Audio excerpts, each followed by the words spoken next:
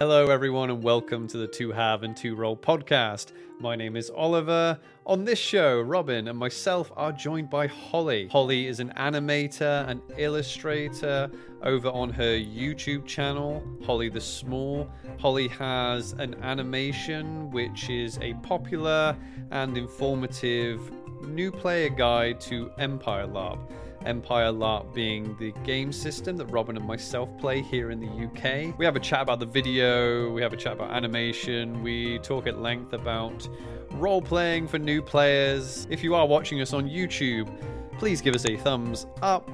If you are new here, consider subscribing. If you are listening on your favorite audio platform, consider giving us a 5-star review, because that will help people find us. And with all that out of the way, let's get into our conversation with Holly.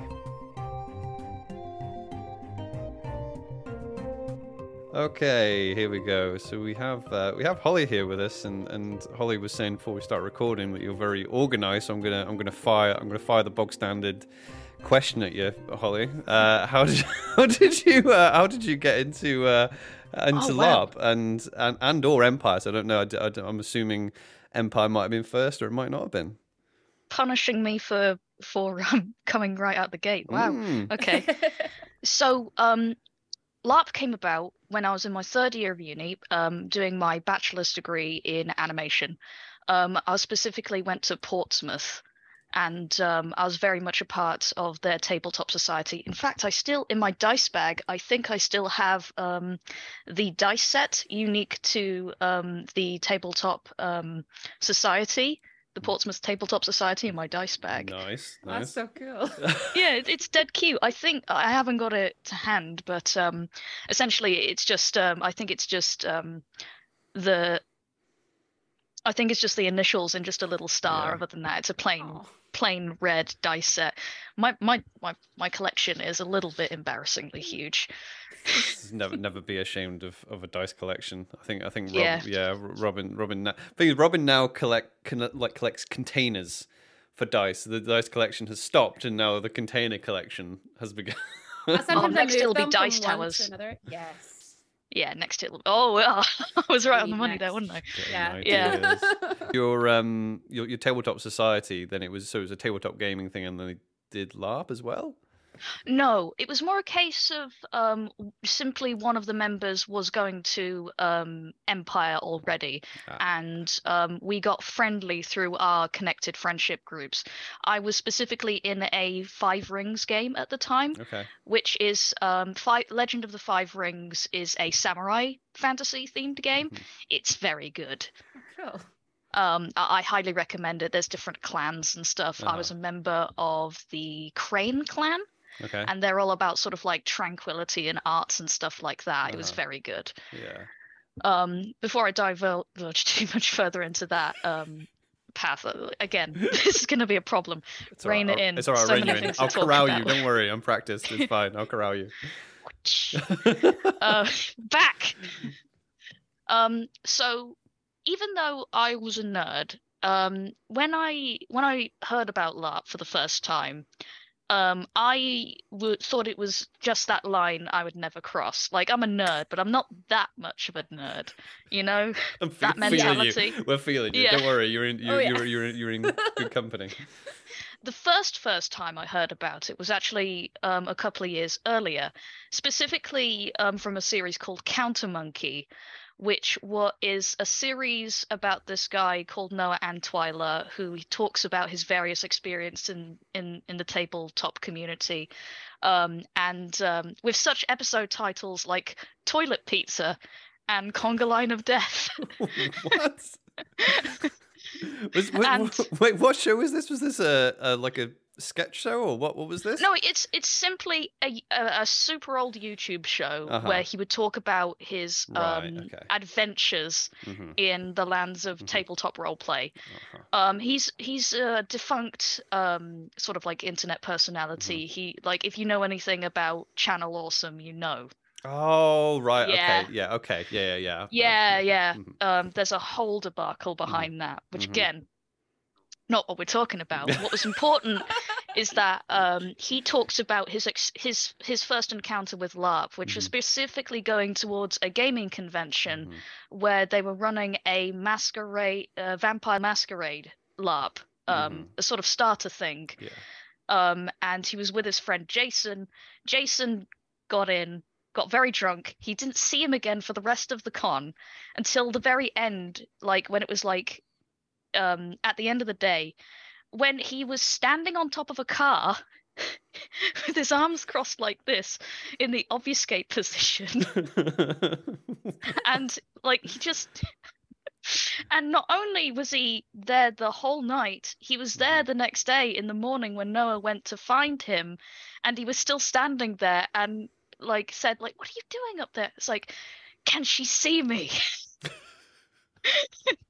So hearing about that and learning about that LARP for the first time through that, it was like, yeah, no, maybe not that level.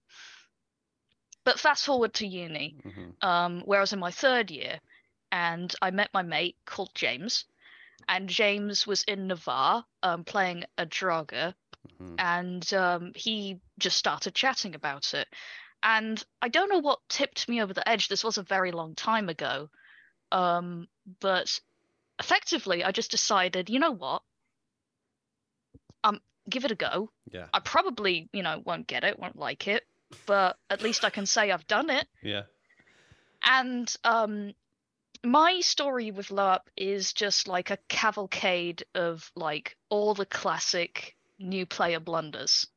Just all the greatest hits, I thought combat was mandatory. I picked my nation basically based off of not what I thought was cool, but basically what kit I had to hand to scrap together a kit. That's how I got into the league, is that I had a fancy shirt and went, great, we'll go with that. You can see how committed I was to the whole idea. No warm layers, bare bones camping equipment. I ran into the classic kind of problem that new players face when they've come from a tabletop background, in that when you join Empire, it becomes incredibly apparent that your choices for backstory and character options are kind of limited. Like, you can't say I come from a land that I made up, with all of this history and stuff like that, which I will say, interject immediately, I don't think is a bad thing whatsoever. In fact, I think the limited scope of what you can create within Empire actually encourages creativity, like so many other things where you have limited capacity or, things to work with. You find ways to make the most out of it. Yeah. Do you think it's more because it's like you're being creative in the game as it stands in the present, not so much you're going, oh yeah, I'm going to make up all this stuff that happened before, but you're just like, no, this is the world state. Now you interact with it, and now you can see what you can do with it, Yeah. From like Matt P's own mouth, when I was doing research for my video, I actually asked him a lot of questions because, it's for his system. I might as well get it from the extinct horse's mouth, so to speak. Nice. I hear they have 6 legs and can breathe fire. And 2 heads. One of my favorite things about the setting is that horses are extinct, because I work with horses in my day job. So not that I dislike them, it's just that it's nice because it feels like an actual holiday, where I don't actually have to think about them because they're not there. I feel like there's a lot of untapped meme potential if you're a H-Bomber Guy fan, because he has a running joke where it's like, horses are a lie and don't exist.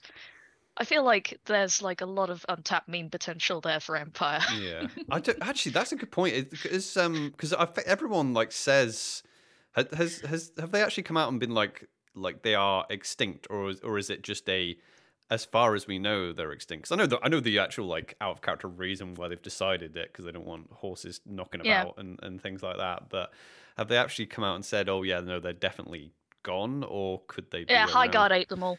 Yeah. High Guard ate them all. What? Some High Guard. That's a joke. Well, if I wasn't going to be joining High Guard before, I'm definitely not now. You shouldn't have said that was a joke. Robin will just start saying that as fact now. I would No, have. please do. that will it's now funny. be passed around as facts in the field now. Yeah, no, it's where I got it. Don't shoot me, I'm the messenger, you know. Well, they will actually execute us, so we're gonna have to be careful. Yeah. So I came up with a whole bit that my character could have been that they could have been a teacher that was doing sort of a cultural exchange with the principalities of Yarm, because why not? But of course that would mean that I'd have to email PD, check if it was okay, and it probably, I don't know what the outcome would be, but from just a guesstimate, they probably would have said, problem is with that would give you outside knowledge of like a foreign nation. And I'm not even sure if, like, in my time, Jesus Christ. In my time. Yeah, I've been playing this game over 7 years, going on 8. Yeah. Yes, it's bonkers. If you don't count the COVID years, it's slightly less, but like still a member of the community. In sort that of count, time, so. count it. I know count it. I would. Or don't.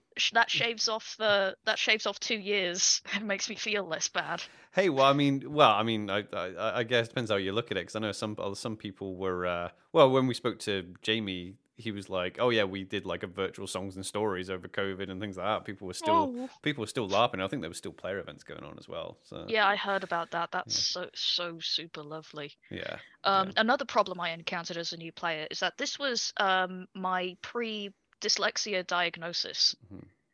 So it was bad enough being a student with an unknown disability going on and going through uni, and having to research, write, stuff like that, even though in a severely more limited capacity, as I was doing an art degree. But still, like, imagine being somebody with a disability, a learning disability, trying to get their head around the wiki and its enormity.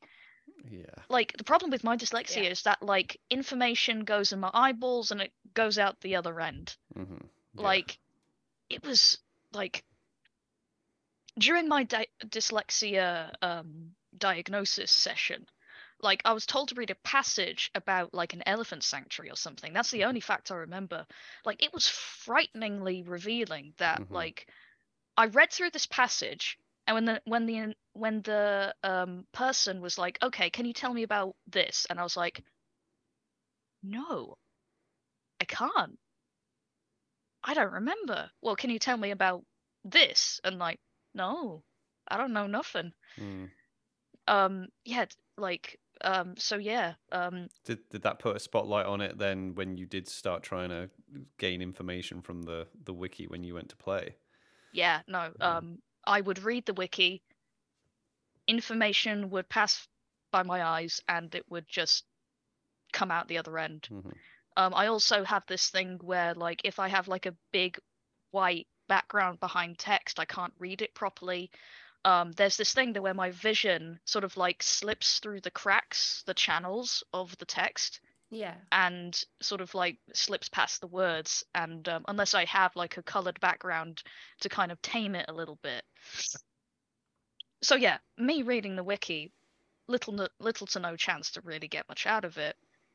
It is difficult. I mean, like, do you find that it's easy? I mean, like, that's one of the things that pushed us into doing some of these things, is that what you're describing is I have dyslexia as well, and I can't absorb anything from the wiki at all. It's so difficult. But videos such as the video that you'd put out, things like that, that's the only way that I was able to absorb that information and actually remember enough of it to be able to recite it or have any knowledge in the field. I mean, people will mention names, and I've read these names 100 times in the wiki. Just don't ask me anything about them because I don't know anymore. It's gone. Yeah, exactly.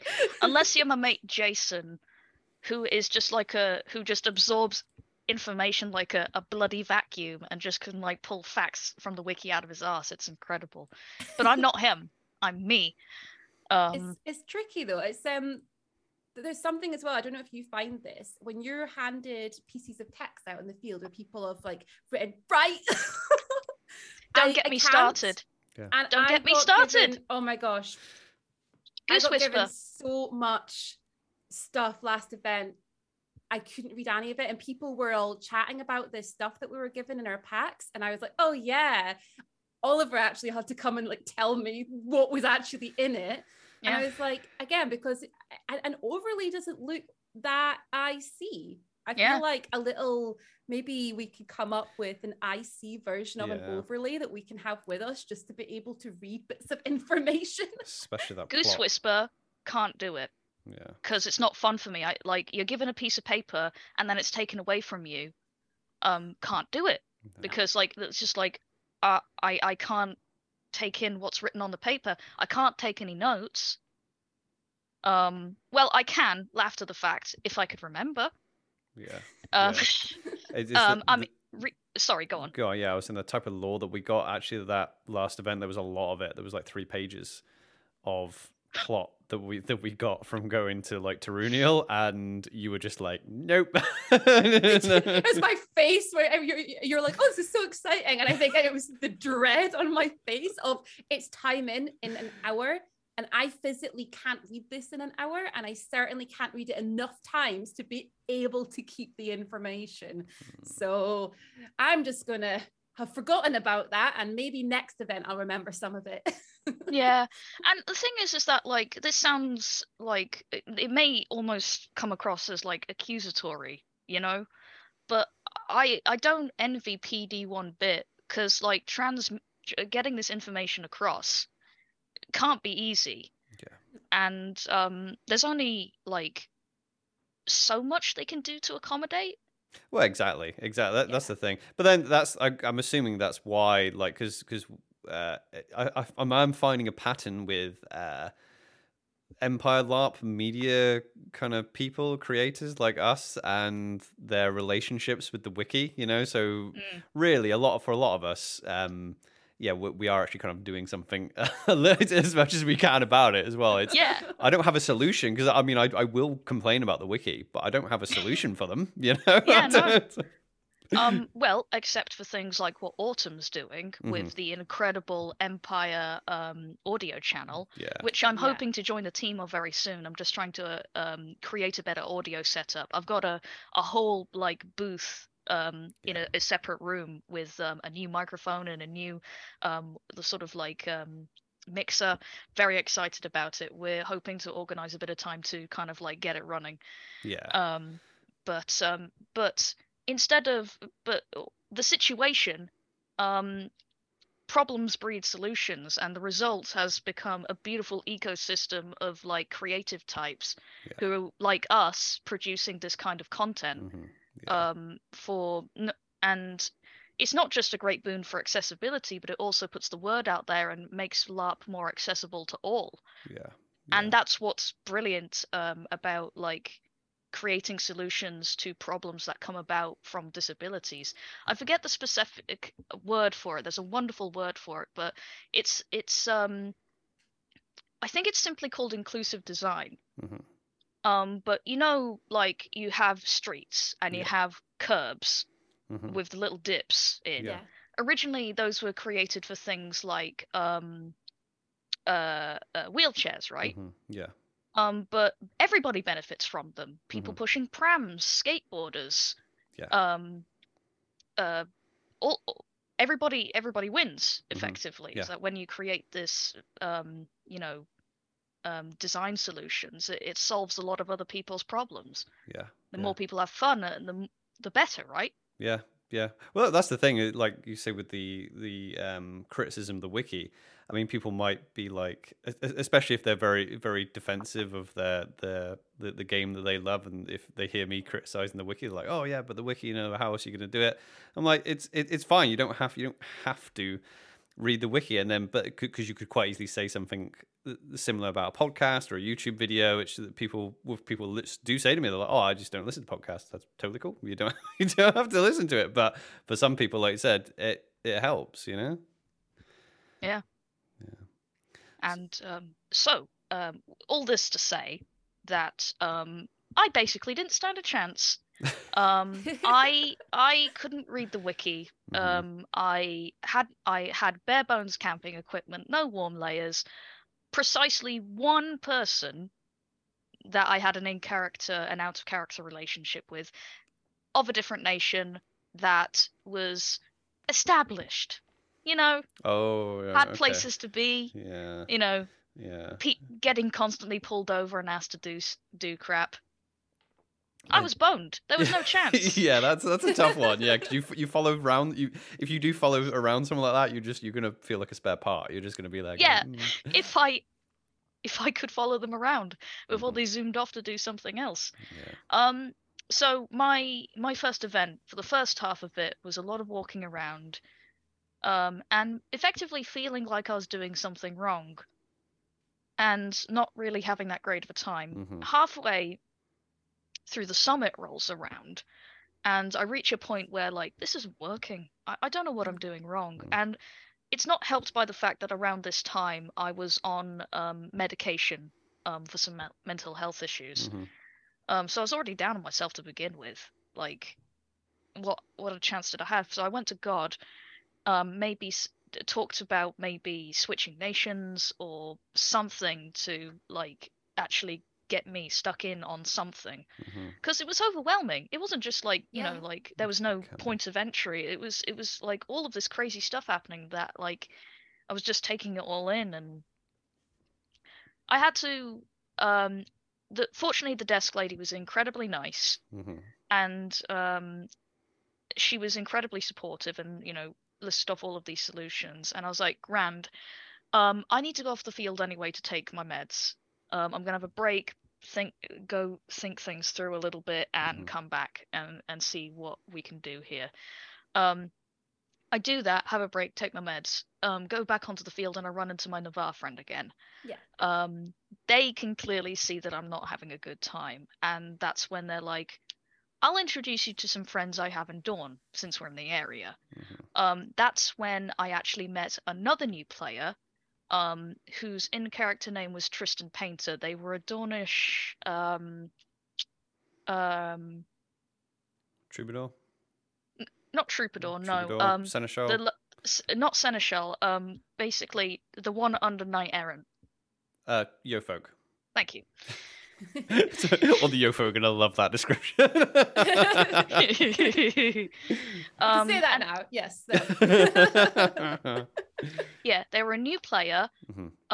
They were a priest of loyalty, and they were incredibly, incredibly nice. And here's the thing: at the start, I didn't even know they were a new player, because they were bloody good at role playing. Very, very good. And we had this really, really beautiful moment where I had come up with some backstory stuff that involved my folks being very unalive, because of the then relevant Rykos flux situation, which was like Druge, typical Druge bullshit. Yeah. Them Druge. Yeah. Being assholes. Yeah. Like they do. Yeah. So I had this whole tragic bit where I'd come back from a long journey back to Holberg, which is my character's hometown, and they were already at death's door. We managed to wrap things up before they passed away, and I had come up with this idea that, like, even though it's traditional in the League for people to be cremated, because space is a commodity in cities. It's kind of like Japan, where everything's really close knit, and there's not a lot of the space economy is very limited. So cremation is the preferred method of burial. I thought they would, despite that, be more invested in, like, continuing my family tradition of being enshrined in a tomb complete. But because of the Vrykos flux, that's what they died of, they had to be cremated because they can't be spreading the disease, right? And so there was a lot of guilt there, a loyalty problem, which we had this beautiful moment. And I actually kind of let off a lot of steam, because I'll tell you something, if there's one thing I'm really good at when it comes to role playing and acting, I can switch on the waterworks pretty good. That is helpful. Yeah, no, it is exceedingly helpful. But in this instance, I'd say that it made extremely easier by the fact that I wasn't really in a great headspace anyway. So this was actually kind of like a release. Yeah. That like I'd say actually for a lot of personal reasons, I had a lot of self-imposed guilt for things that had happened in the past. And I say self-imposed because in retrospect I was effectively in a very not good headspace. Mm-hmm. So I was making up reasons in my head to be guilty, you know? Mm-hmm. Yeah. You know. So this was a really beautiful moment we had. He kind of acted as a priest should and gave me a lot of comfort and counsel.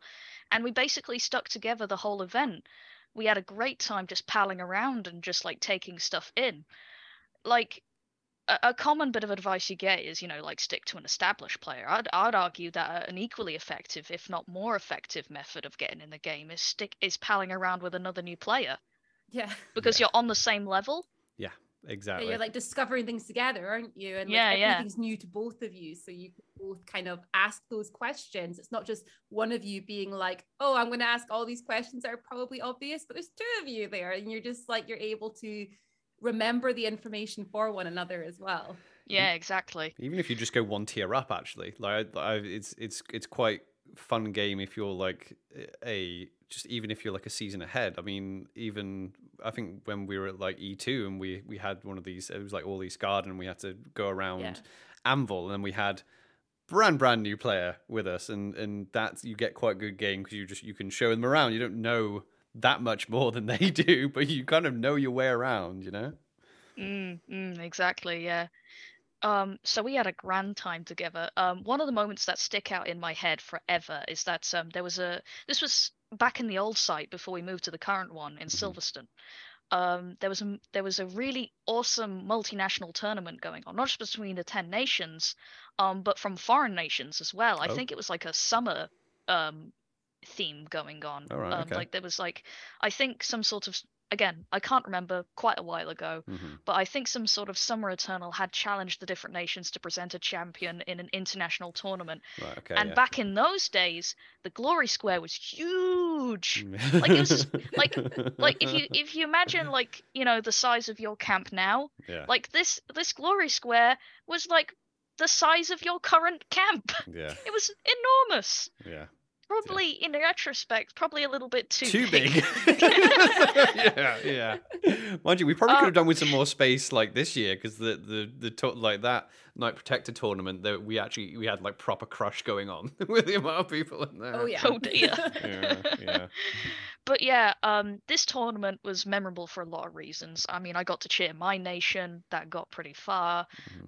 He got to cheer Dawn, that made it all to the way to the end and won. Obviously, yeah. Of course. Right, okay. This... That's a given. Yeah, jeez.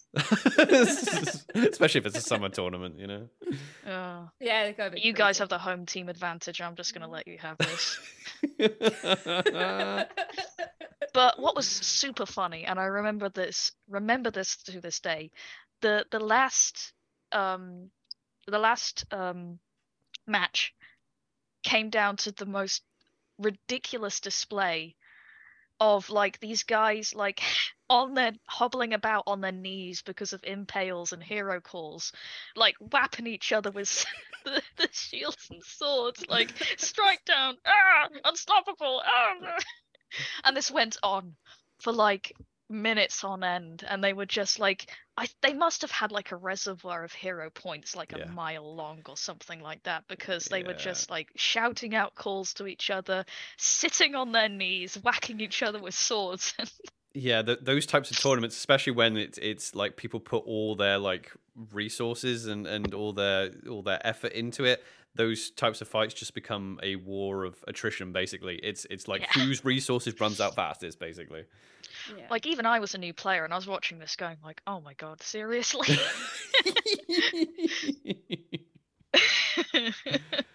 So that was very funny. That was very funny and very amusing. But what cinched it for me, the thing that like was the moment. It was the it moment. Mm-hmm. The thing that like cemented this idea that I had to come back, right? So on the Sunday, of course you have the two big battles. Yeah. The Sunday big battle, Dawn was going out, and this guy wore glasses, and he was like, "Can you hold your glass? Can you hold my glasses? Can you hold my glasses for me while I go out?" And I'm Yeah. like, "Yeah, I can do that. Don't die." So battle goes out. Battle comes back. Well, people come back, and there's like a very epic funneling of like returning heroes and stuff like that, and I don't see him, and I feel like I've missed him. And eventually it funnels out to just a few stragglers left, and then an imperial orc comes out, and they've got a bloodied priest stole in very recognizable colors, and I'm like, no. No. No. And like my character flips out, runs back to Dawn, and out of character I fully expected if I do see him, he's like packing down and getting ready to go because like his character's dead or something, and I see him. I go over to him like, "Oh, hey, I couldn't find you. Here's your glasses back. Are you alive?" And he's like, "Yeah, I'm alive." And I'm like, ah!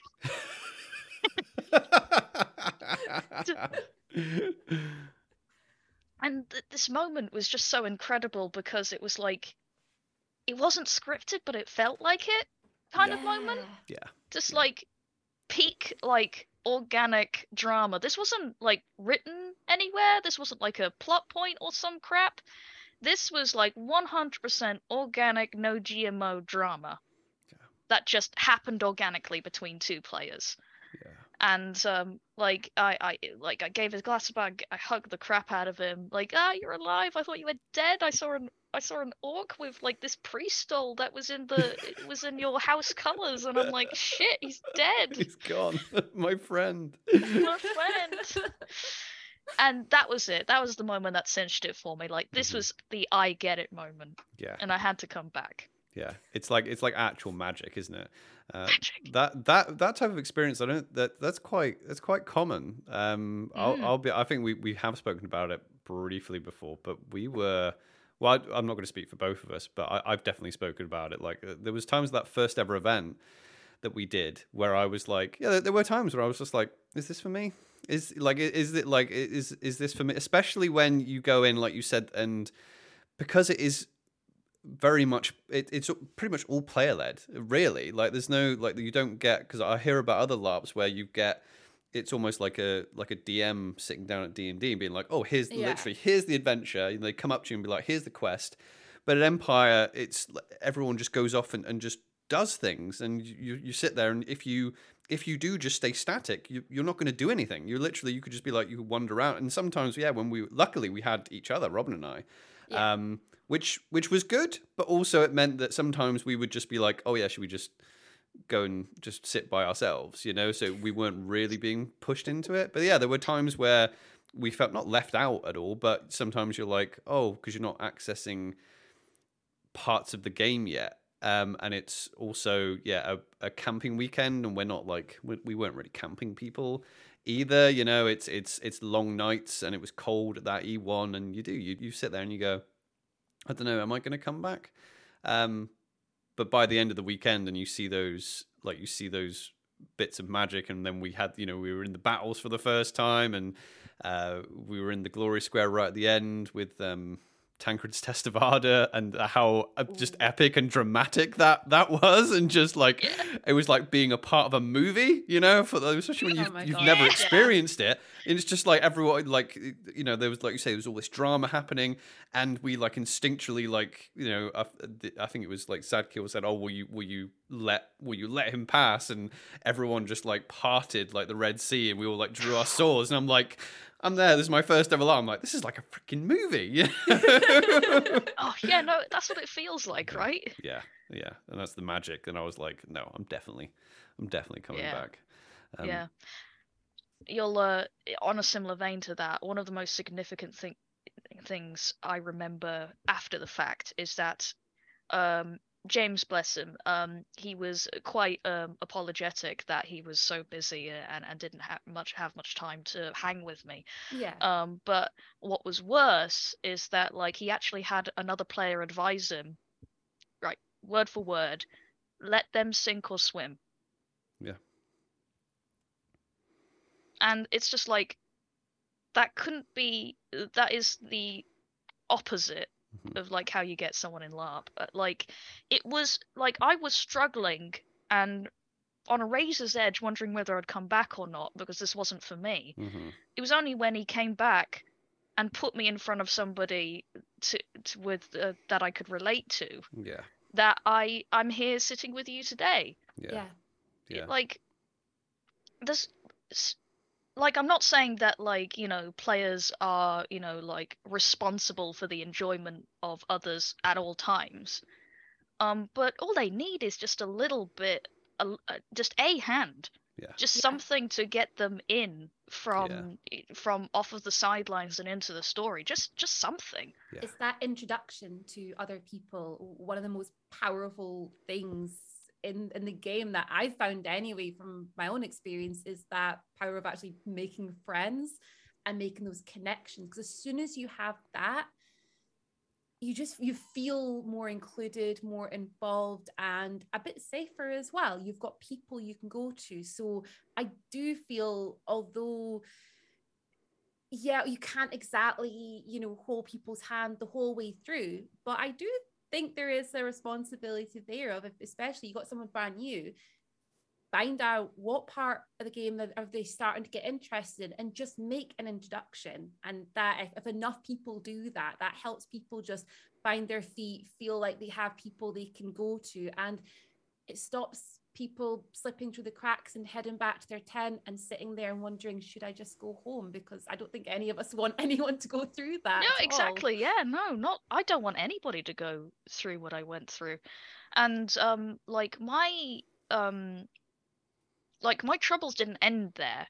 Like nowadays, I hear a lot of new players getting in and like getting in some game like within a year.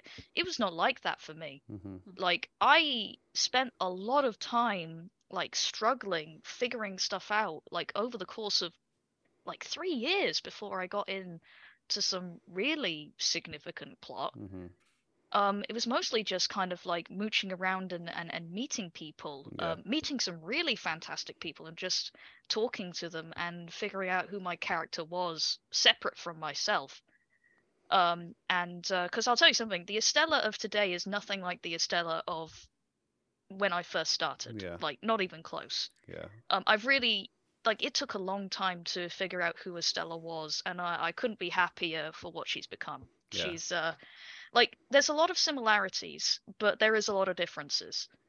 Are there more differences over time, or are they becoming more like you or less like you? Oh well, here's the thing. Okay, so this is a topic that really interests me, because a lot of people will initially say, "Oh, my first character is just me," and they usually use the term something like "dialed up to 11" or something. Yeah, for sure. So I often like I am I'm LARP's biggest proponent, like biggest mascot fan, what have you, because like we can talk a lot about like LARP has a reputation, and it is just so like I'm not upset about like that reputation, in a comedic sense, but it does kind of limit people's perspective. That LARP is like huge in like how much it encompasses and how much it has to give. Like we can talk about like how like people use LARP for therapy and stuff like that. LARP is like a mirror to me. It like it shows you who you are by playing somebody else, and I've talked about before about how like it really shows you what you're capable of, what your limits are, and maybe some ways that you can kind of improve as a person. Because when I first joined LARP, I had friends, not many, and I had tabletop. But I was in my early 20s, but I still had a lot of growing to do. And let me tell you, LARP like fast tracked that development, no problem. Like I am fully aware of who I am today, but back in the day, like I was so unaware of just how much was hidden. Yeah. Until LARP came along and showed me who I really was and what I was actually really capable of. Just so intrinsically tied to my personal development, and that's shown in Estella's progression too. So Estella at the beginning was very much like me, and what I was going through, like very very dour, very insular. Had a couple of mental health issues going on. Very few differences other than like location and origin, right? I had this big thing of being, fortunately early on, like I had this already going where I was a bit of a traveler, right? Because that's what I ended up doing, walking about the camps and talking to other people.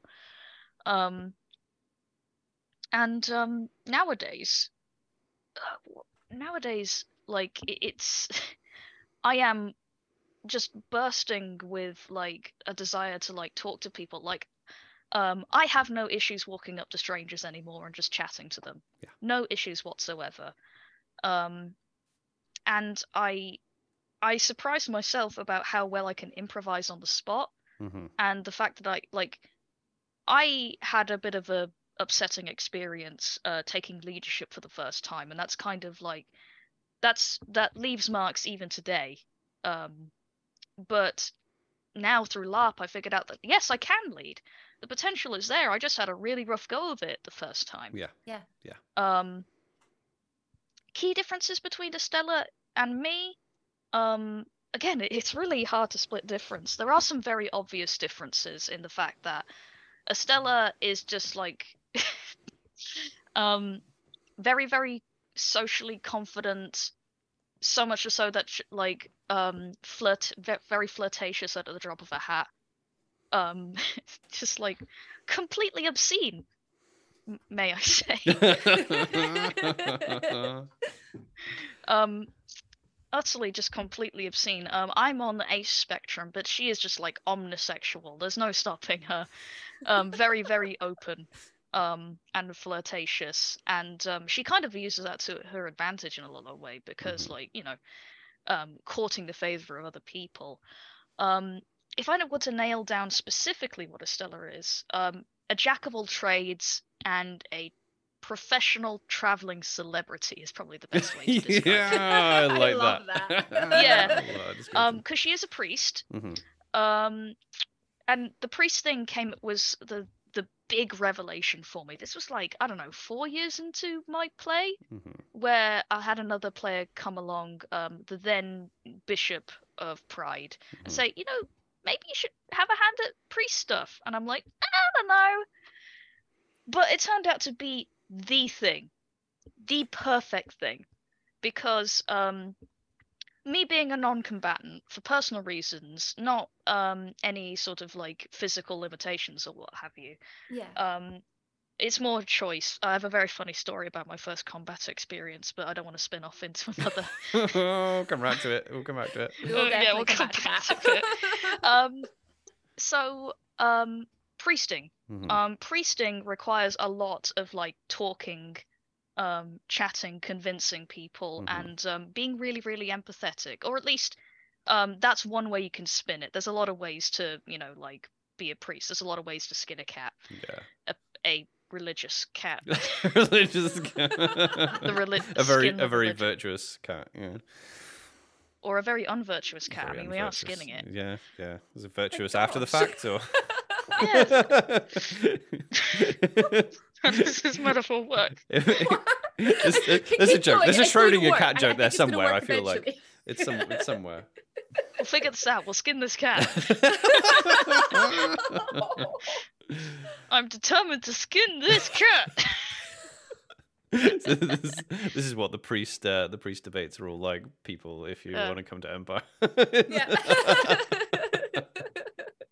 If we never open the box, is the skinned cat truly dead or alive? Yeah, it is. I'm serious. Philosophical It's questions. very. I mean, when we were at when we're at History and Virtue, right? I remember just like passing all they've got this museum and people have just donated these little like bits of art, and it is fascinating to just like hear players like priest debate whether this painting is virtuous or not, and it's just like you have those little like out of character, like that little out of character narrator in your head being like, this is both amazing and absolutely crazy at the same time, that these people can roleplay this.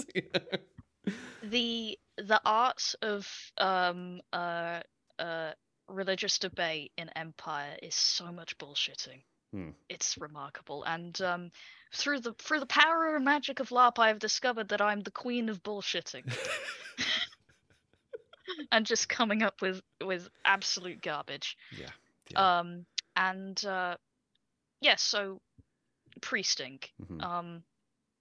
I really enjoy it because, well, it's had this knock-on effect where I'm a pride priest, right?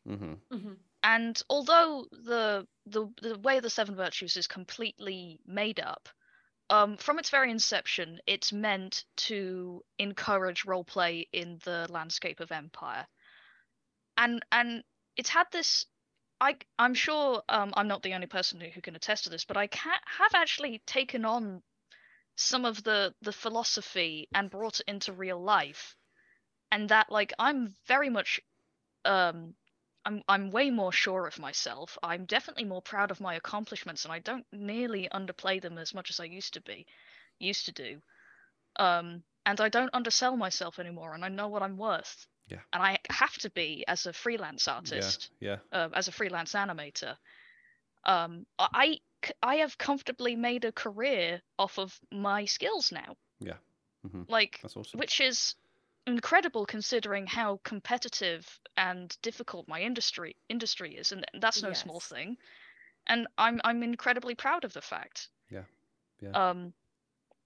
And I'm effectively the lead animator at the company I currently work for. That's at the moment. Oh, nice. And it's wonderful. There is still a part of me that's like, who, me?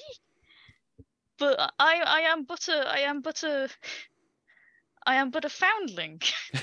And then you remember your Estella's in your head doing like, pride is a virtue. She is though. And this is why it's so sometimes difficult to describe the differences, because at the end of the day, I'm the person who plays her, right? But key differences is that she's certainly more interested in running a multimedia personality-centric empire. So on paper, she has a lot of hats. Main thing is a priest. I actually have all of the priest skills, like all of them. Oh, wow. Yeah. Again, been playing this game for a while now. But I'm actually also a winter ritualist and a physic. And these things came about because, again, there was a lot of years of figuring out what I wanted to be. And I can still be those things when it calls for it. But the main thing is being a priest. Because I just love the game so much. Synod is so much fun. Going around and spinning a yarn, having to convince people of your views and like your agendas is very, very fulfilling, especially when you do it successfully. Like scheming together on things that outside of the context of Empire don't really matter, but like because like you can spin a yarn and just create bullshit, like you can get people on your bullshit, and you can make something that was just an idea formed of bullshit and make it a reality. And also that type of thing, that's actually a hard skill, like is in a real life skill that you can actually apply to the real world, and it's done you're practicing it under the guise of like, oh, this is just a pretend game in a pretend world, but you're actually... There are no rules. There are no rules. I can do anything I want. And then you realize that, oh, actually, I've just developed this skill that I can use in the real world now, you know? Yeah. Like, Synod, like, you want to put an idea out into the world, get people thinking. All you have to do is pin a piece of paper up on the wall and get people voting on it. and talk to people about it. Like, there's your ticket. That's how easy it is to create game, is sticking a piece of paper up on the wall. That's why Synod is so good. Yeah. There's a lot of parts of Empire that are very much like that, because I think it's because it's that playground where people are likely to take you up on things like songs and stories. That it's a great learning place for performance, because everyone in that circle is going to be encouraging. If you want to put something out there in Synod, like you say, you're going to pin a piece of paper up. In the real world, you might get a lot of just being ignored, being rejected, and that's kind of just it. No one really pays attention to you. In this game, like it's other people's game to pay attention to what you're doing. So it's a good playground for that type of stuff. Yeah, but at the end of the day, even though everything we do in Empire is fake, the skills are real. Yeah. The ability, what it takes to get things done is real. And there's nothing stopping you from taking that out into the real world and using it to some capacity. Like, LARP is a great teacher in that regard. It shows you, like, it gives you a playground to discover, like, what you're truly capable of, and that's what's so brilliant about it to me. It very much is like a playground. I think the example's good. I don't want to like infantilize people, but it very much is like a kids play group. And like going back to what we were saying about it's like the new players, like you take the kids to the play group and you can't play for them, you can't make friends for them, just like you can't LARP for people. Like Matt said that line, but you can't, like, you literally can't LARP for people. You want them and you hope, you're like, I hope they have a good day at play group, and then you put them into play group, and then they're there, and then they look at some kids playing with building blocks, and then they look at the sand pit, and you can't be like, right, you're going to enjoy the sand pit, now go and do the sand pit, because you can do that. Yeah. But guess what? The kid might not want to. They might go play with the sand pit, and they're like, you know what? I don't know. Play groups for me. Well, maybe it's not for them, but then they discover the blocks. That's because you boxed them into the sand pit. Exactly. And then they go and they discover the kids playing with the blocks, and they're like, oh, I'm all about blocks. I can't wait to go back tomorrow and play me some blocks, And Holberg. Exactly. Yeah. I just fucking love walls so much. But that's the vibe I get. Like, people they find that game and they're just like, yeah, religion game, or yeah, military game, and they just it's their favorite toy. But you have to discover it, right? Yeah, exactly. And it took me a long, long time to discover stuff. But fortunately, I'm hearing more and more stories about, like, new players, like, getting into some serious game, or even like gaining significant titles quite early on. Yeah, Robin. Which I think it's a little bit more common. Robin's which I'm really glad to hear about. Robin's got a first taste of an imperial title, haven't you? And it was like, yeah, it was so. So she went for the you went for the Knight Protector, didn't you? What was it like? Like the minute you got it, was like, oh my, all these people wanted to speak to me, and they had bits of information. They wanted to tell me things, and I was like, wow, I need to do more homework. I was like, but it was crazy how many people were just like, oh yes, there's the Knight Protector of Winter, and they're like coming up to me being like, yes, so this happened at Hall of Worlds recently, we'll tell you about it. And I'm like, okay, is anyone got a pen?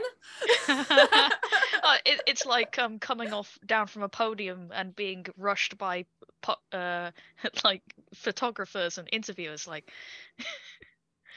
But that's I mean, that is something else that simulates life a little bit as well, because there is that switch, and you could see it with like Robin's game there. Like, when you first go, you are going to have to be the one that shows up. You show up, you do the thing, you try the thing out, but there will eventually be a switch where stuff starts coming to you.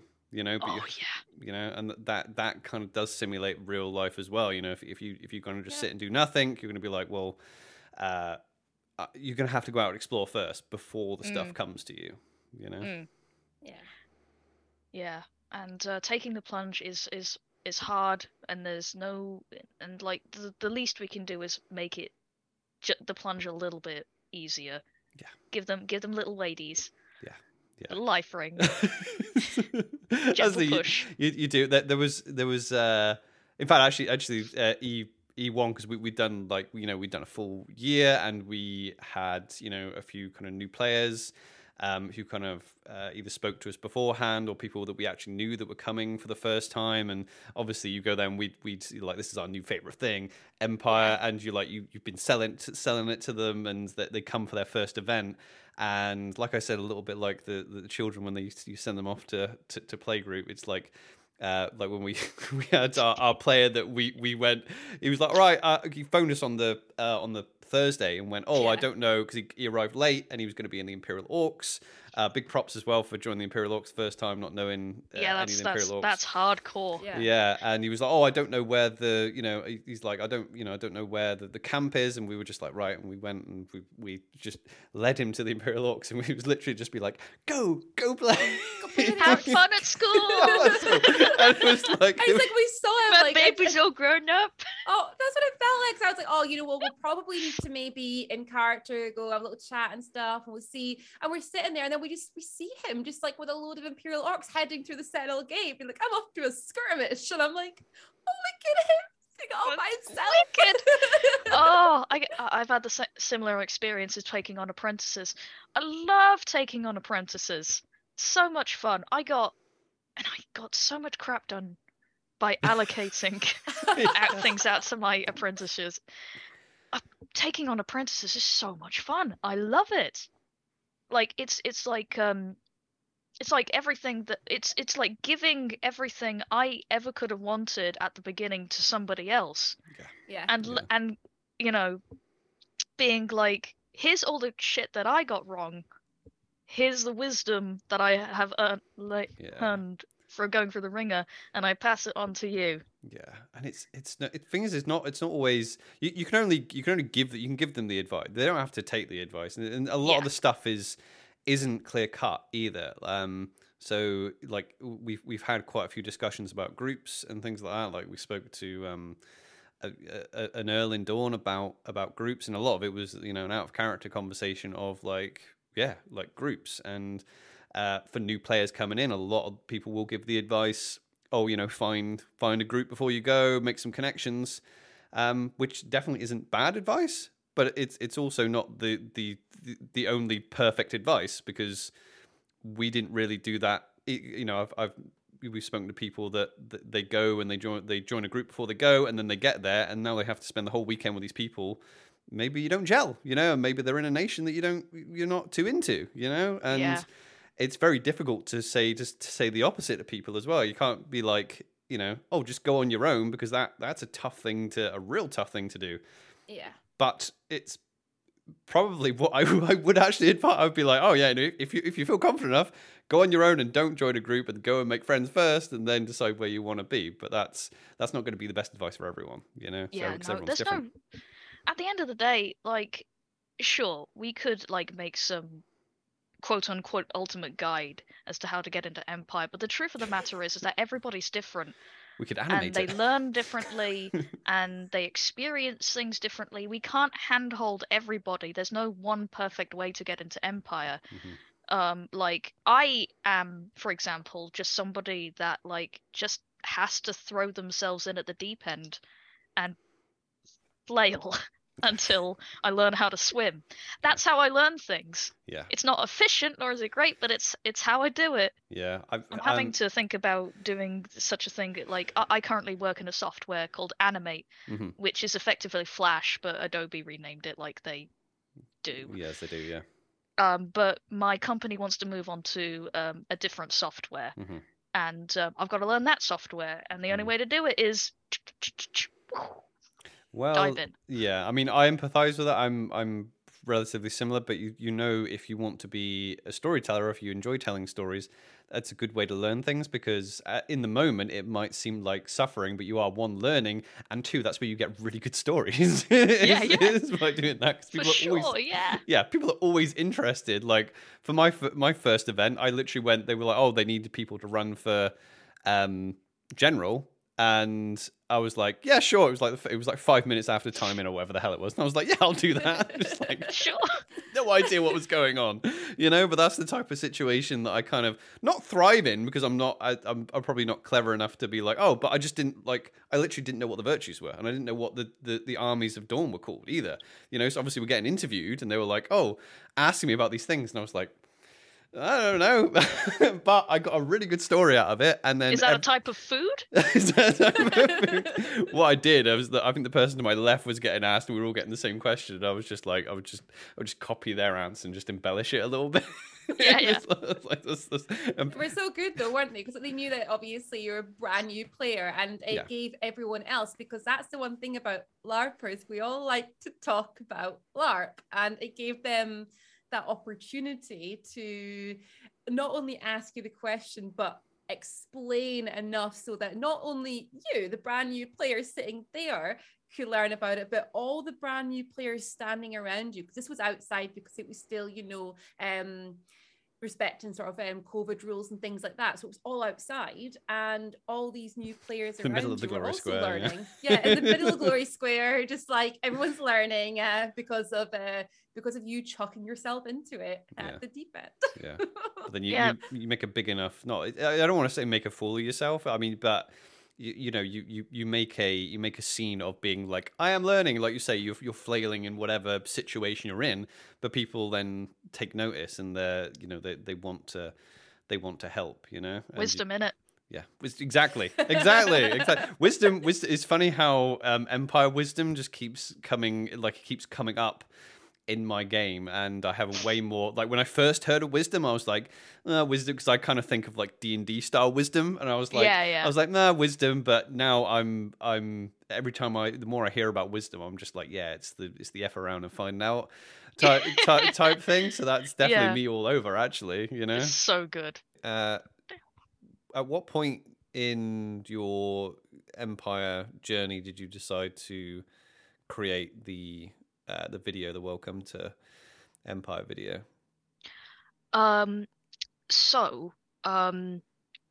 Early days of Empire were going on when I was going through a massive transition.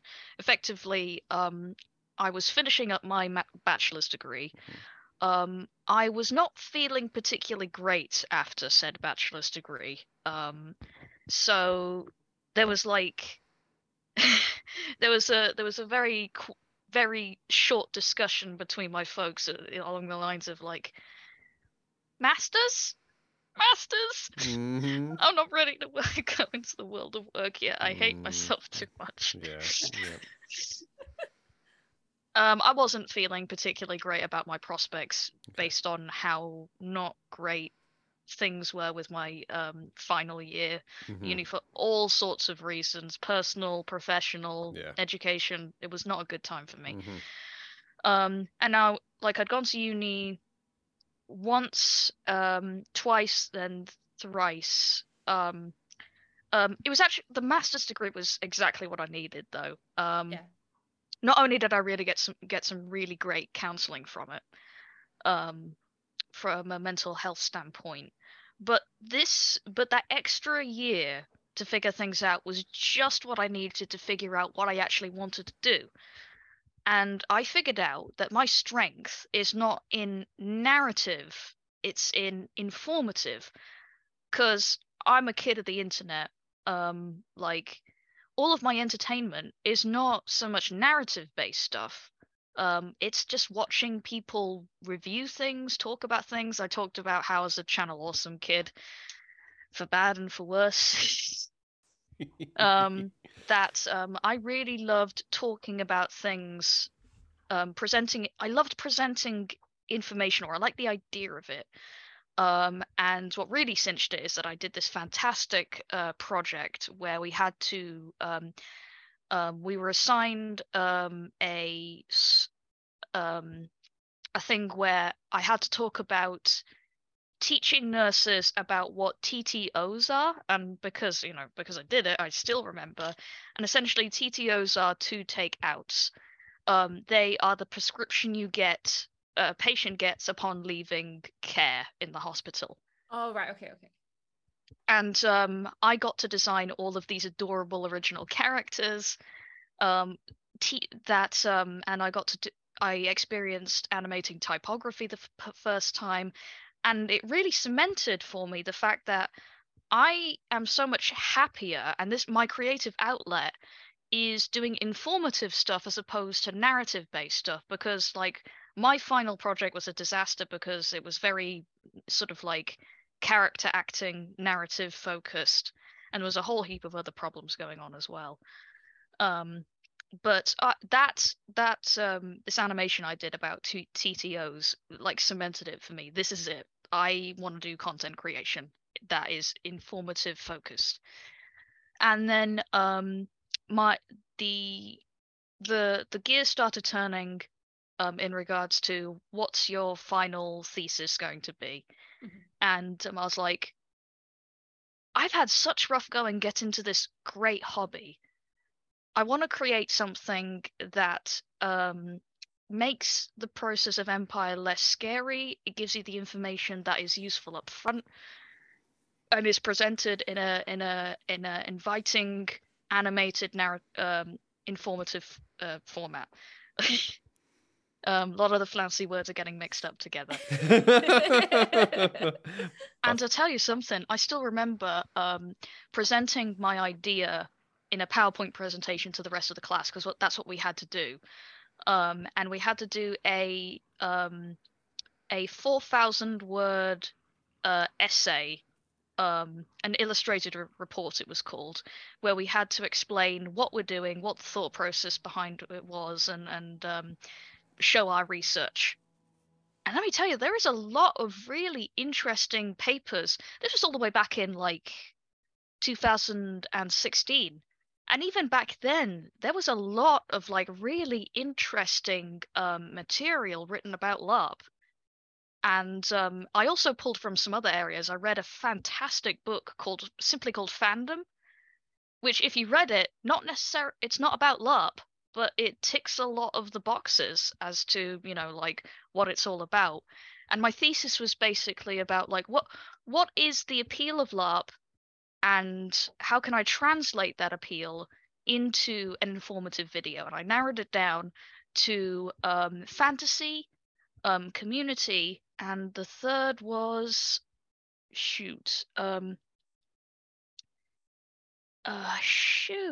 I've forgotten it. It'll come. Yeah, I can actually just pull it up right now. Oh, I'm just looking at the report. Oh, so many memories. I referenced like all sorts of really great stuff, like the earliest LARP known, and like stuff like Gear in America. Wow. The Darkon documentary. Uh-huh. Lots of Momo O'Brien. Yeah. Lots of Momo. Yeah. There was actually what surprised me is that there was a existing documentary specifically about LARP called From the Empire that I had no idea existed until right. yeah. Well, not about Empire though, right? No, about Empire. Oh, really? Yeah. What's... Let's see. Oh, that's still an amazing picture. Of course, I had to put a Garnet picture in there, right? A Tom Garnet picture. There's this beautiful picture of oh, that was it. Authenticity. Yeah. So, authenticity, community, and fantasy. Those were like the three things that that LARP has the appeal of LARP, and that's what had to come out in my my animation. And I didn't just talk about like fantasy in terms of like there was a paper written about like fantasy and LARP, the relationship between fantasy and LARP, and it had this fantastic thing where it basically talked about LARP isn't just about the fantasy of like empowerment. It can be, but it's also about essentially taking you out of the real world and placing you into experiences that you would not otherwise experience. Yeah. The good and the bad. Yeah, you're talking about fantasy, like the concept, not fantasy the genre, right? That type of fantasy, yeah. Basically, fantasy fulfillment. Yeah. Yeah, and again, doesn't necessarily have to be about empowerment. it can be about the grief of losing somebody. It can be like the drama of like having everything taken away from you. It can be placed into a stressful position of power, which I think, as we can all attest to within Empire, is very much a possibility.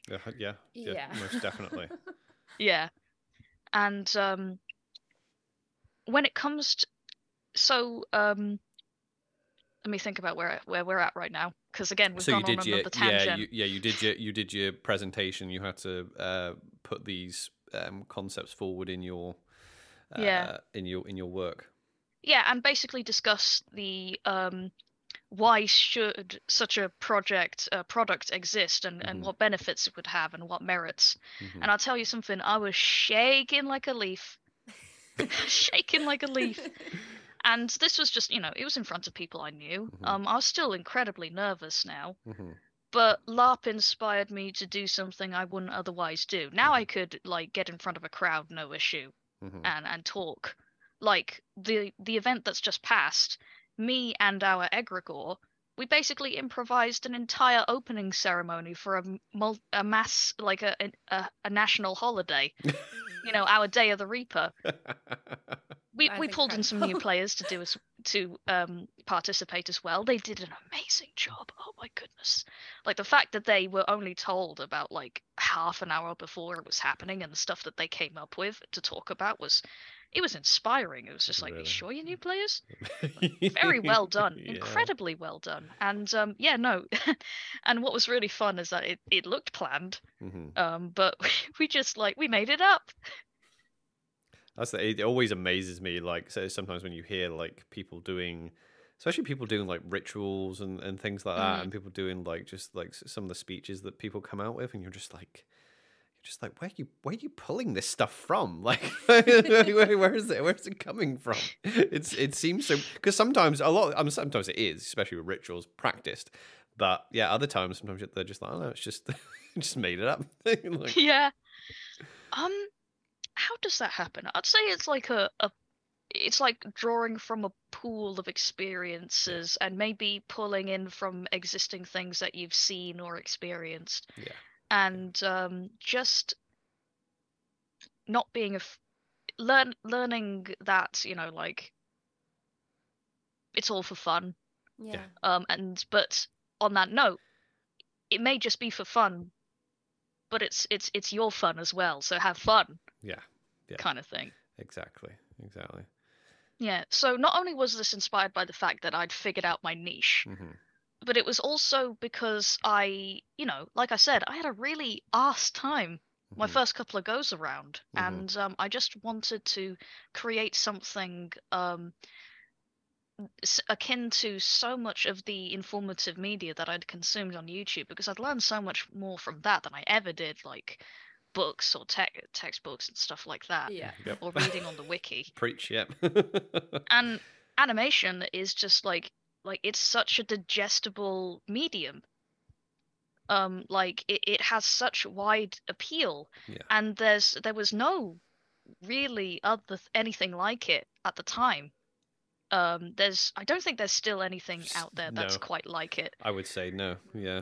Yeah. You've got a powerful asset there when it comes to like, especially creating things specifically in our little niche here for making content for Empire, because there's like video for the majority of it is taking out of it, so when you're trying to explain and you go, right, okay, we're going to explain aspects of Empire, but you don't have film, a lot of people will do it, go, okay, we can use photographs and we can use use vocal communication, but animation just brings that's a special ripple then that you can go, aha, we're not doing video, but here we go, here's another way of portraying what's happening. Yeah.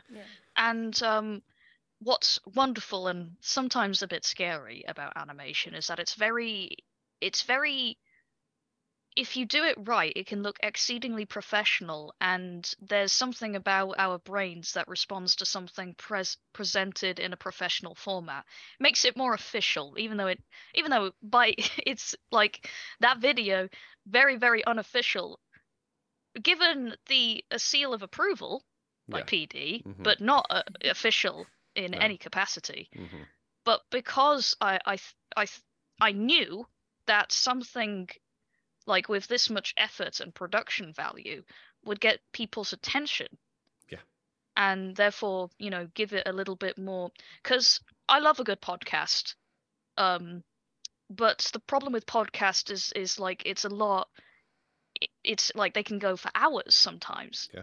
Yeah. And that, as good as they are, might not be what you're after. You might want something a little bit more condensed. Yeah, most definitely. Yeah, especially if you're in for that type of information. But that's like you were saying. It's like there's informative stuff and there's storytelling stuff. Usually, I mean, obviously there are purely informative podcasts, but for a lot of podcasts, it's this is why we tend to go for the time we kind of go for as well, because conversation.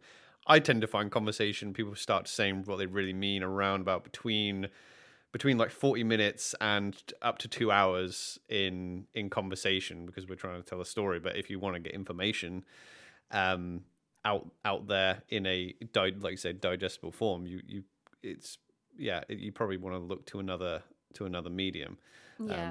Which your video definitely does. It's the right length of time. It gives. I actually watched it. I said before we started recording, I actually watched it again because I watched it a load before we went to it. It was the first Empire video I found. I found, well, a friend of mine had suggested, again, like I think you said, Holly, before, you were like, I can't remember the tipping point for me where I was like, you know what, I'm going to try LARP. You know, I can't remember that, but I do remember the conversations that happened after. And I spoke to one of my players in a TTRPG game, and they were like, oh, you know, LARPing, and then they mentioned a LARP podcast, LARP Noobs, and I went and listened to them, and then when I searched on YouTube, it was your video that came up, and I'm like, oh, here we go. Look at this, an informative animated presentation.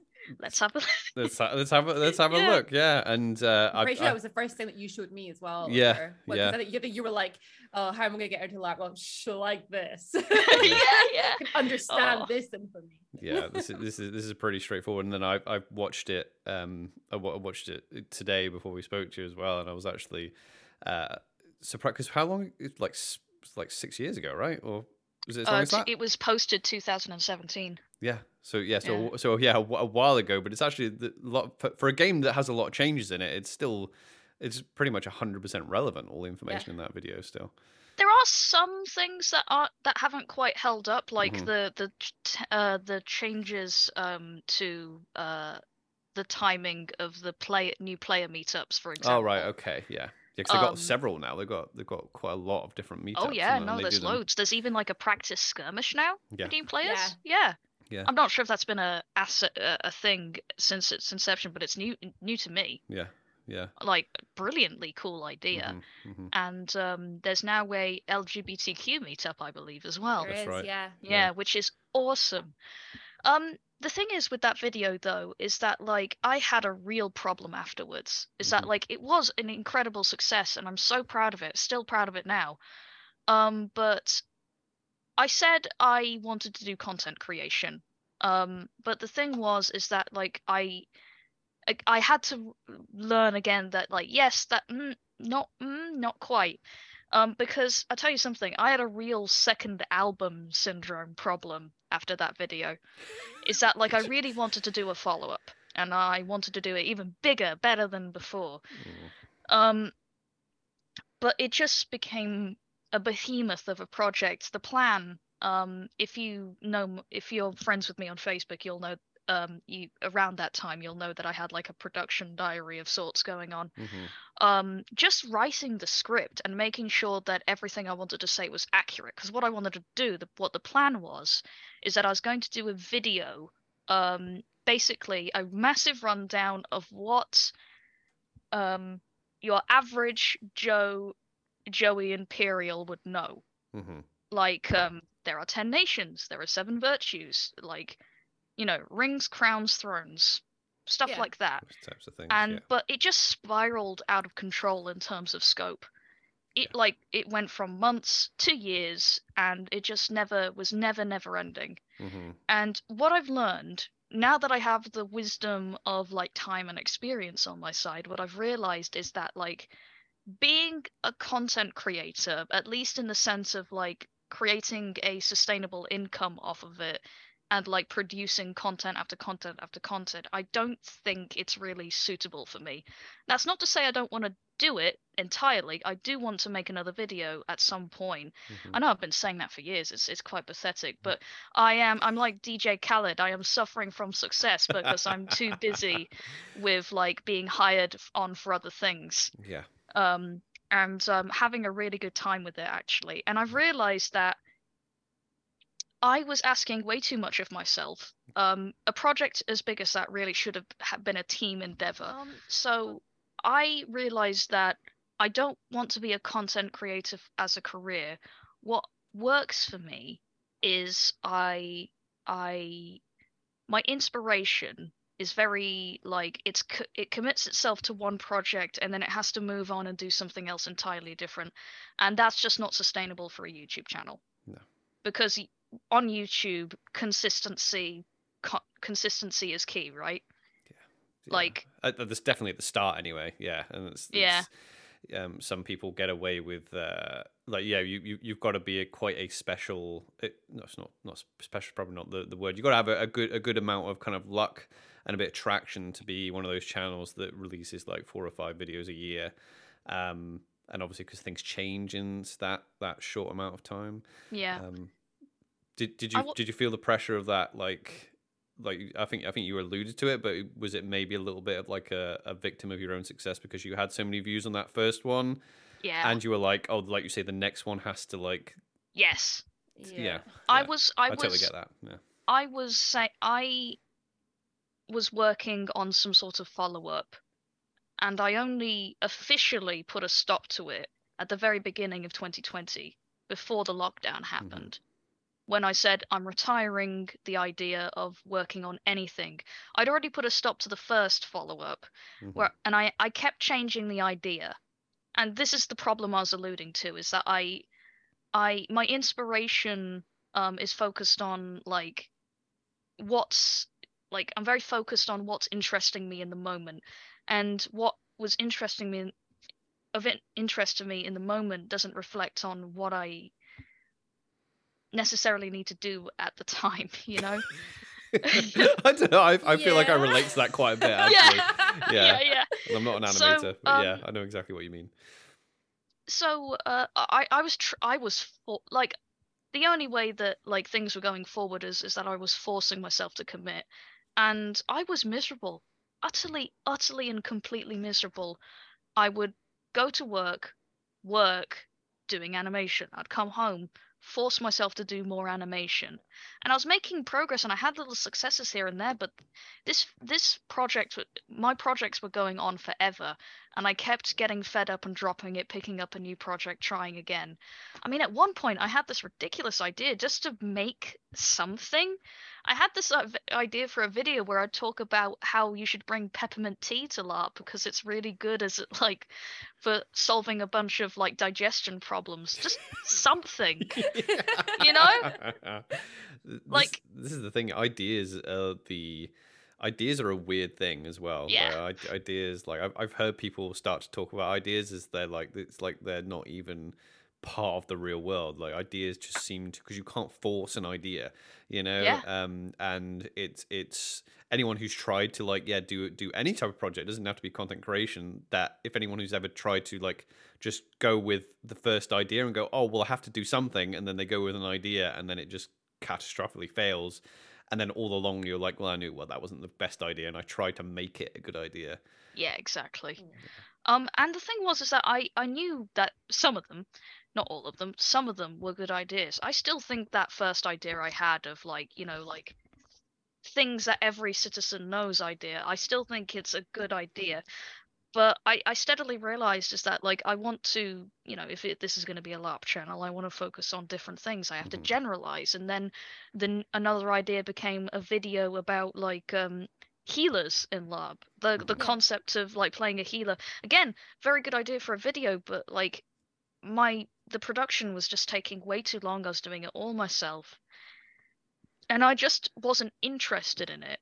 I felt I had to. not opposed to actually, doing it because I wanted to. I felt I had to because that first video was a success, right? Yeah.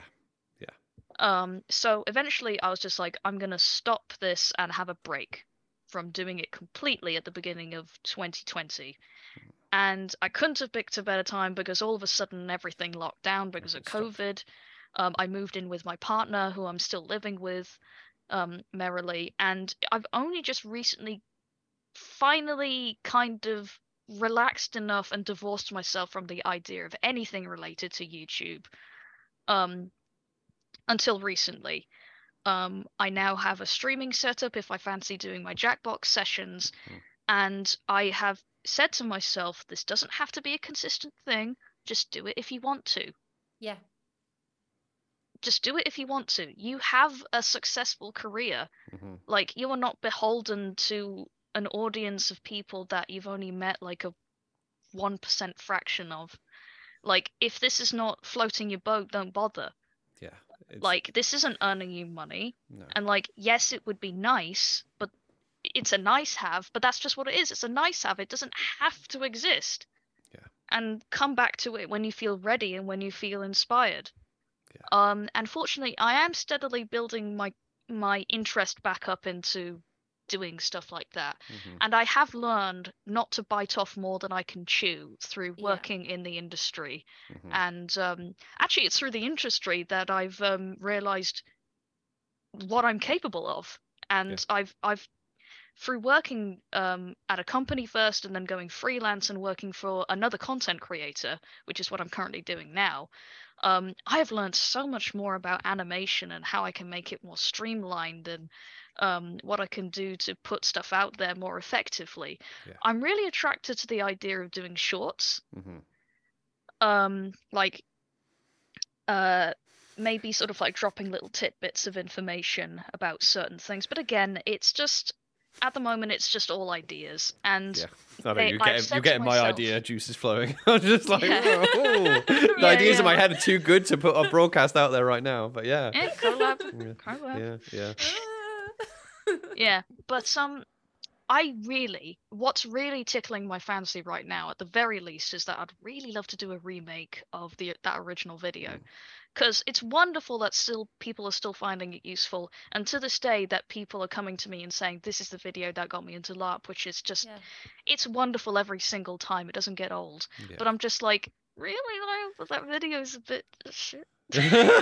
Well, that's the thing, that you had such it was a niche video about a niche thing that a lot of people would click on. That's the thing with that, and I can see why it might cause you a little bit of stress to be like, okay, the number 2 has to be like this, because I can totally like just how I would think about it. I go, okay. Because that was the thing. That's the thing with Empire, is that there's so much to cover. And when we did, it's funny, our little intro to Empire video actually started out as like a recap. We were going to do like a year in review video, and it turned into like this educate. We were like, as I started editing it, I'm like, this is just turning into an education thing. And we tried to fill as much gaps as we could and cover everything. But like we did like a 20-minute video on just going through every aspect. And like, I watched your video before we started recording, and like you mentioned the egregores, and I'm like, we didn't even mention egregores, and there's so much, like you said, and it's just like, I'm like, God, we didn't even mention, like, we didn't really give the healing game any love. We didn't give, and it's so vast, and then you go, right, okay, well, do I do a video on healing, or do I do a video on apothecaries, or do I do a video on all the things we forgot to mention in the last video? Just title it. And then I'm only going to tell you something. If you want to look at all the scripts that I have on my shelf, not physical shelf, but in my Google Docs, and like steal ideas from them, you're more than welcome. Because I mean, it'd be nice if they just saw the light of day in some capacity. You're more than welcome to like steal. Because just do right. I'm always up for conversations. always up for conversations. Yeah. So, folks, we're just approaching time. I mean, we've. Can I ask something first, actually? Because go. I was just about to say, is anyone else want to jump in? Holly, you said that your first experience of battle I want to hear the story of this. All right, tell us, what was it like? Okay, so there's a reason why I'm a non-com, and so, in a desire to kind of like, like when you take the field, you have to monster, right? Yeah. As a sort of like, hey, you had your fun, now, be the monster for somebody else. And I really like that as a system. And I was like, well, I've never done combat before, and I don't want to risk my character. So what I could do is that I could monster, and it can be a best of both worlds situation where I facilitate the fun for somebody else and I get practice, right? So I sign up to Monster and all that. And me being a league player, of course I'm in the league. Emu, I think it's called. Something like that. Yeah, Elite Monster again, Unit. it's been a while. And the leader is very, very helpful, but there was no helping whatever was going on here. It was just a disaster. We did a little bit of combat practice, and I made the mistake to duck a polearm. Yeah, and so I tried to duck out the way of a polearm, and it slapped me in the face right there, just like. Done that. And it didn't hurt, but it dinged my skull like pretty badly. Like it shook my head up, and I was already sort of like on edge, and then it all went downhill when the battle was starting up, and there's like a legion of like sweaty, angry nerds, like all in armor, ready to fucking go. Like a legion, like an entire squad, just like at the bottom of the hill. Yeah. And I was just like, I burst into tears and was like, I'm sorry, I can't do this. Oh, no. And I left. and I ran. I didn't run. I was just like, I'm sorry, I can't do this. I'm gonna go back to God. I mean, that's scary. Yeah, I tell you what, it is. I mean, it is. It is something. I mean, we mentioned the new player skirmish. We did that our first event. I was actually surprised how intimidated I was actually because especially in those new player, they literally put you in the worst position. So they go the Death Donut and Fight and Retreat, and they give you a go at both. I'm sorry, Death Donut? The Death Donut. Yeah. So when your forces get put into a circle and the enemy forces are around you like a donut, because it's basically just the worst position you can be in, because obviously everyone inside the center of the circle can't do anything, and they're just getting crushed because everyone on the outside is getting pushed in, and it's a very hairy situation out of character and like in character and out of character, because you're probably going to die in character, but out of character obviously you have real like crush going on, and people are getting struck down, and everyone's like falling on top of each other, and it's and we were in the donut. That was the first like bit of combat experience I ever had. Was like, okay, we're gonna put jam. Yeah, you were the jam and the donut. There was definitely some jam definitely getting some jam getting made as well, and obviously because it's all new players as well, everyone's like super like hopped up and keen as well. So they're like, right, you players get into this donut, and everyone else like you're going to encircle them, and then you just attack. So all these keen players like running at you while we're all like in this circle, and I'm like, this is quite intimidating. Yeah, no. So it's almost like battles are like really threatening and scary. Yeah, no, so I can totally. That's the thing. So, but it's a thing you can do. Like that's the thing with the battlefields. If you've had enough, by the way, you can just put your hand up and just be like, I'm just gonna walk out. You put your hand up, you're invisible to in play people, and you can just walk out. Nobody can touch you. You just walk out and you're gone. It's fine. That was the season my mum was there, so it's great. I run off and cry to her. Did your mum? Well, my mum's been to Empire before. Does she still LARP or? Like she's really wanting to go back. She had a really good time because she likes people watching and listening and stuff like that, and Empire is perfect for that. She has like a cracking good character name as well, and a whole backstory and everything. We figured it out together. Her character name is Colophon, and she does antiques and has a printing press. And if you know what a colophon is, that makes a lot of sense. I don't know what a colophon is. It's I believe it's a punctuation. Like a colophon is a little punctuation symbol. Oh, right. I Okay. don't know which one. My brother's also been to LARP as well. And I hope he comes back as well because he also had a very good time. I was so proud of him. He came as my uh so my mum is my Estella's godmother, and my brother is my half brother. For reasons, backstory reasons, and he is presently in Urizen. Didn't quite get on with Urizen. Didn't have a bad time, but wants to come to League because now that he read the classic, read the brief, vibed with Urizen, actually got onto the field and realized he was better off somewhere else. Yeah. How many times have we heard that story before, right? Yeah. I was so proud of him because I took him to songs and story time in Navarre, and he did an excerpt from a Shakespeare play, the Once More Into the Breach speech. Okay. Yeah. Okay, yeah. And did that speech Wow. like beautifully, and I was so proud of him, and I was really happy for him. And he hasn't been back to Empire since, but like the interest is there for sure. Yeah, it's we keep talking. Robin and I keep talking about like trying to like convince our parents to go as well, because we're just like yeah, because we're like obviously we talk about it all the time because just it's our favorite thing in the minute. Yeah. I hope it's going to be a favorite thing for a long time. But yeah, we're constantly like, oh yeah, you actually love, because that's the thing, like you say, it's getting people over that what they initially think.